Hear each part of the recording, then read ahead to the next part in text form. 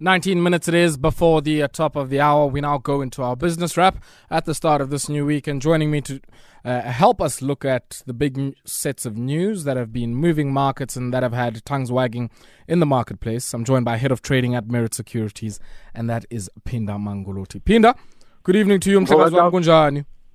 Eish man, ngabe ndiyaxoka fondini, siziphethe zonke, sizithwele zonke, neze weekend esifika nazo ngalomvulo. That being said, Phinda, I want us to maybe as we take a look at some of the big business news here, let's maybe start off with one thing that I guess a lot of us have been looking at over the last few months or so, since that preliminary report came out from the Competition Commission, and that's that health market inquiry. Now, a lot of us would be very uncomfortable at this time of the year when, many of the healthcare funders release their increased tariffs for the following year. And they've started to do so, some of those coming in slowly but surely. But a lot of us are probably not familiar with what goes into the costs that we pay to medical aids every single month. And I must say, when I was reading this particular report, the final report and some of its recommendations, it made some of that a bit clearer for me. Yeah, that's correct. Before we get into that, brother, congratulations from our side on being appointed in Terrace. We know in Ndwaba you will not let us down, and all the best to you and the rest of the panel. Yeah, yeah, brilliant. So just to go back to the topic at hand. Yes, it's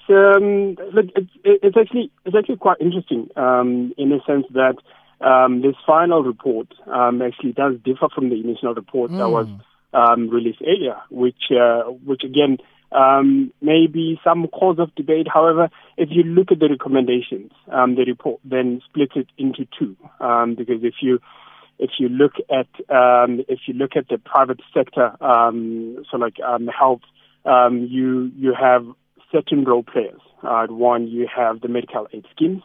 You also have then the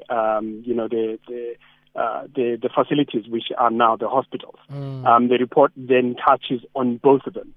One change from the initial report is that when it comes to the facilities or the hospitals specifically, which are dominated by the three largest players which are listed on the JSE, which being Netcare, Life Health Care, and Mediclinic, is that the initial report had suggested that because of the over concentration by those three major players, there needs to be some sort of, selling of certain assets to open up that industry. The final report is actually abandoning that. If anything, now it looks at introducing regulations in terms of how they operate, specifically how licenses are issued, such that if there are any licenses being issued to these providers, these are based on a need. And also in terms of looking at mergers within the sector, because if this is basically how market works. The bigger guys, they always have the balance sheet, and if you have an emerging guy who is sort of like, in inverted commas, eating their pie, they will tend to actually look at it and also just gallop that up or acquire that up. And then that literally closes off any competition into that particular sector. And when it comes to then medical aid schemes, right, and it proposes four guides in terms of how they also operate. One of them being that the schemes need to introduce a standard benefit package. So what will basically this does is it will make it easier for you and I to actually compare. As it is right now, you can't sort of compare one scheme to the other, because the other one tends to have a lot more benefits compared to the other one, and then you find the one that provides less, and then it's less expensive, and this is more expensive, which again, it does then sort of like kick a lot of us who cannot afford that particular higher package, although we do need it because of certain illnesses that we may have at that particular point in time. Right? And also, they then go on further to say that there needs to then be a supplementary. So now this is a package that medical aid schemes, they can introduce over and above the basic one. and they do say specifically that the basic or the standard benefit package, it needs to be comprehensive.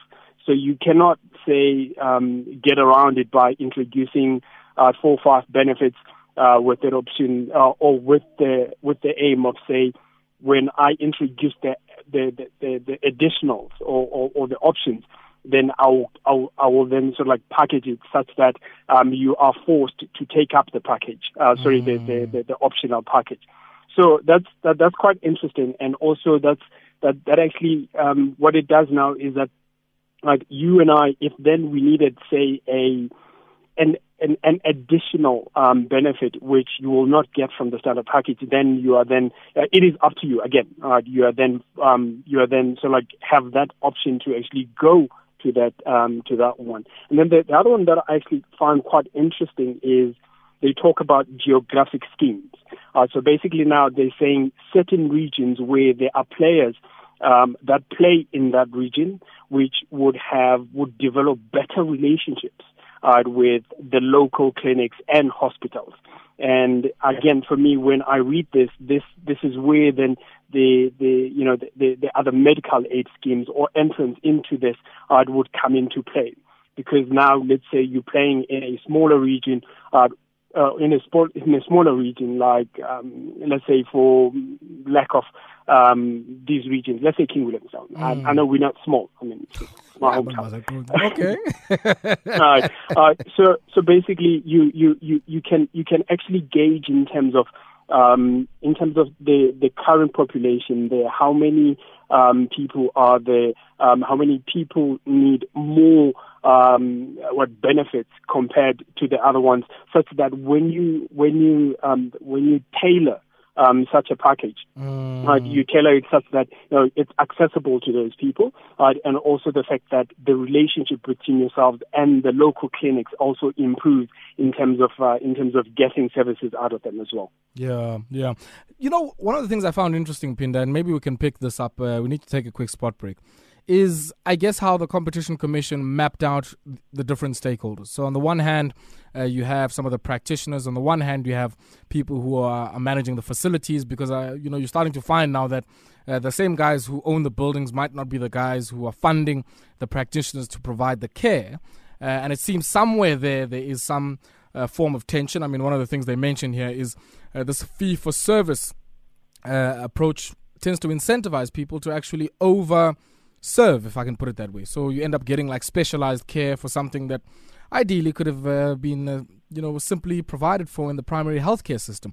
And we'll come back to that, Phinda, on the other side of this brief break. I'm in conversation with Phinda Mangolothi, Head of Trading at Merritt Seurities, and we're talking about that health market inquiry, which is set alongside the NHI to change how health care provision happens here in South Africa, and some interesting insights there about the anti-competitive nature of some of the relationships within the private healthcare sector.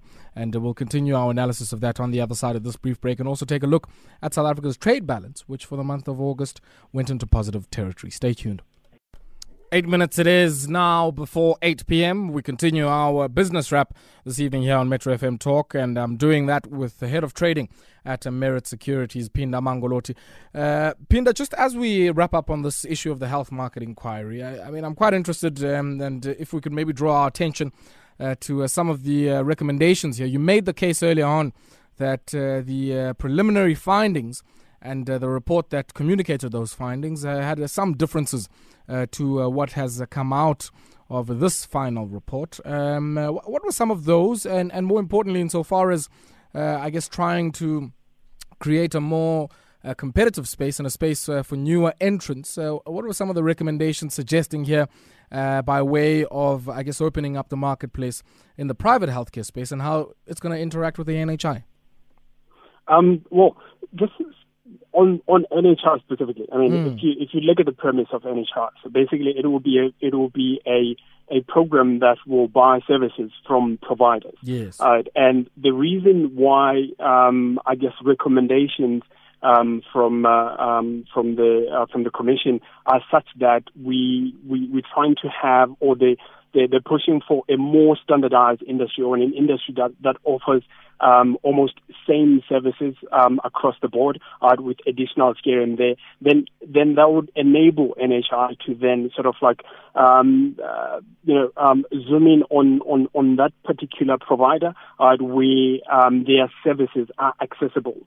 And if such services aren't, then you can then go on to the next provider. Now, this is where then the competition comes in as well. So the more we have of these service providers, the better for NHI, and also better for us, myself and you and everybody else who would eventually be using that particular alternative come 2026.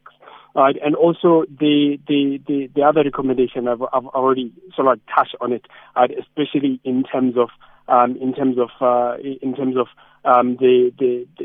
or trying to deter the over concentration in terms of these facilities. Again, NHI depends largely on having these facilities up to standard. If we then bring in more facilities onto the fold, and that also meet certain standards or criteria in terms of being either a clinic or a hospital.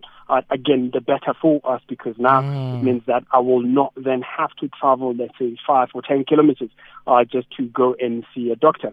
And also, just before the break as well, we're talking about certain stakeholders or certain practices by certain stakeholders within the private sector, where again the report sort of like zooms in terms of people being over hospitalized, where you could have a simple operation of just looking at one ear, you end up having 2 ears being looked at, or having being kept in hospital for a longer period. Remember, the private sector, they have beds, and they need to fill those. The more people stay in hospital, the better for them. And I also think the other sort of like example, which was crystal clear, that they made use of is of childbirth. Comparing cesarean operation and also natural birth, and finding that within the private sector, as huge or as big as about 70% of births are through cesarean. Remember, cesarean, you get to be in hospital for longer versus natural birth, which is 3 days versus 5 days type of thing, which again, as I've said earlier, that actually benefits these healthcare professionals. Let's shift our attention briefly there, and I guess on this health market inquiry, and I think a lot of us, least of all if you're a consumer in that sector, you would want to familiarize yourself just with the executive summary. I mean, I don't expect all of you to read the whole thing, but just read the executive summary, because it might give you some insight about your own experience in the world of clinical care, and I guess how that intersects with the different economic relationships between the funders, the facilities managers, and even some of the practitioners, which it seems, I guess, contributes to this uncompetitive environment that we find in the private healthcare space. Now, Phinda, some numbers here coming out of the receiver of revenue, which, of course, are the guys that are sitting at customs checking what's leaving the country and what's coming into the country. Around our trade balance, showing that we had a positive trade balance in the month of August, and precious metals and stones and mineral products leading the charge there. And I guess we shouldn't be surprised if we look at the commodity price environment. Yeah, absolutely. Shouldn't be surprised. And also the other thing, actually, from where I'm standing anyway, was actually quite a positive surprise. The fact that our vegetables production as well also rose in the month of up 6%. Huh?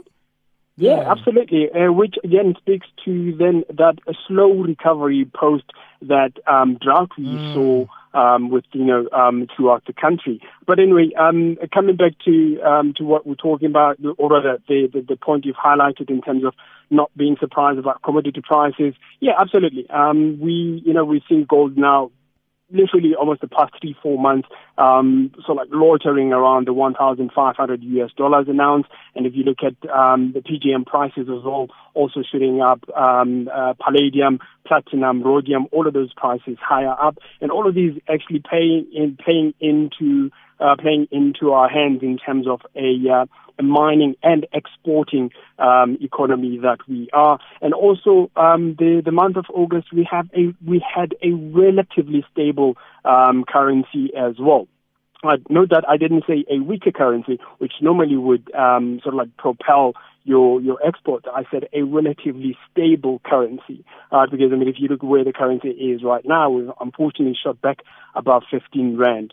So that surplus number, 6.84 billion rands for the month of August, and now this brings to I think about like 4 or 5 of these months where we've had trade surpluses versus the other, so like 2 or 3 months of the year that we saw deficits. Right. And as I've said, in terms of imports, those ones declined at about 1%, which is good for our trade balance. And also, you cannot sort of like stress enough the fact that as much as there is lack of investment within the mining sector, sales, on the other hand, actually are speaking a different language in terms of what we are selling outside of the country, and also what we're earning for those. It's quite an interesting one there. I mean, and I like how you flag that vegetable product exports are up there, because the other one that I found quite interesting is that machinery and electronics, which means that we're not only just importing some of the equipment that we need, or machinery or electronics that we need, but also, I guess, from those that we manufacture and assemble, also taking some of those to export markets as well. So that's certainly a feather in the cap of us as South Africans, and we seldom get any good economic news, so we'll certainly take that one. Absolutely. Phinda, just the last one on my end. I want us to take a look at the results here of Transnet. Now, a few weeks ago, we spoke here on Metro FM Talk with Metefni Mashilenkosi.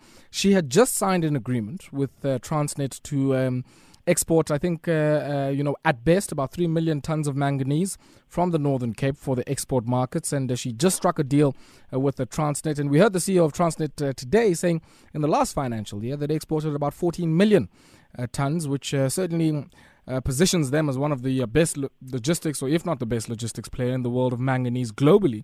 But and I stand to be corrected on that one. But that being said, it's quite interesting that notwithstanding all of the issues around state capture, Transnet coming out here managing a profit of 6 billion rand and a marginal improvement on their revenue. And much of that led, I guess, by much better than expected fuel volumes in their freight business.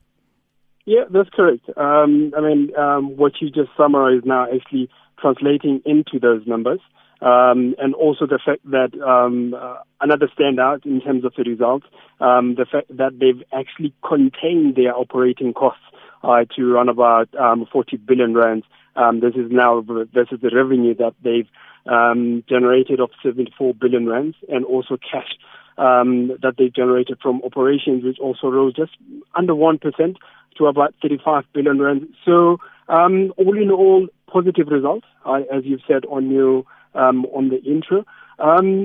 But unfortunately, it's the audit opinion that sort of like takes away from the shine. In fact, I think just before 4 p.m. or so, the executive of Transnet were actually disputing that. They've actually gone ahead and accepted the auditor's opinion just for continuity's sake.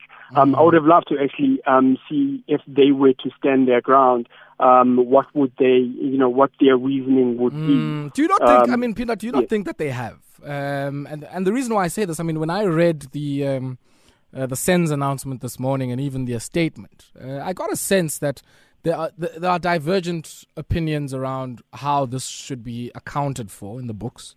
Because Transnet felt that, this was something that they had made a decision about operationally. And they felt that this wasn't at odds with the triple PFA. But if we are to assume that it was, surely there should be nothing wrong in pre-qualifying suppliers if all of them tick the box when it comes to transformation.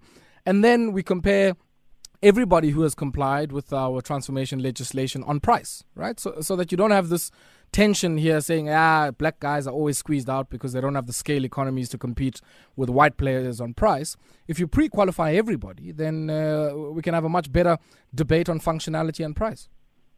Yeah, I agree with you. I guess my sort of like bone of contention was around there. And also then one way or the other sort of agree with Transnet's stance.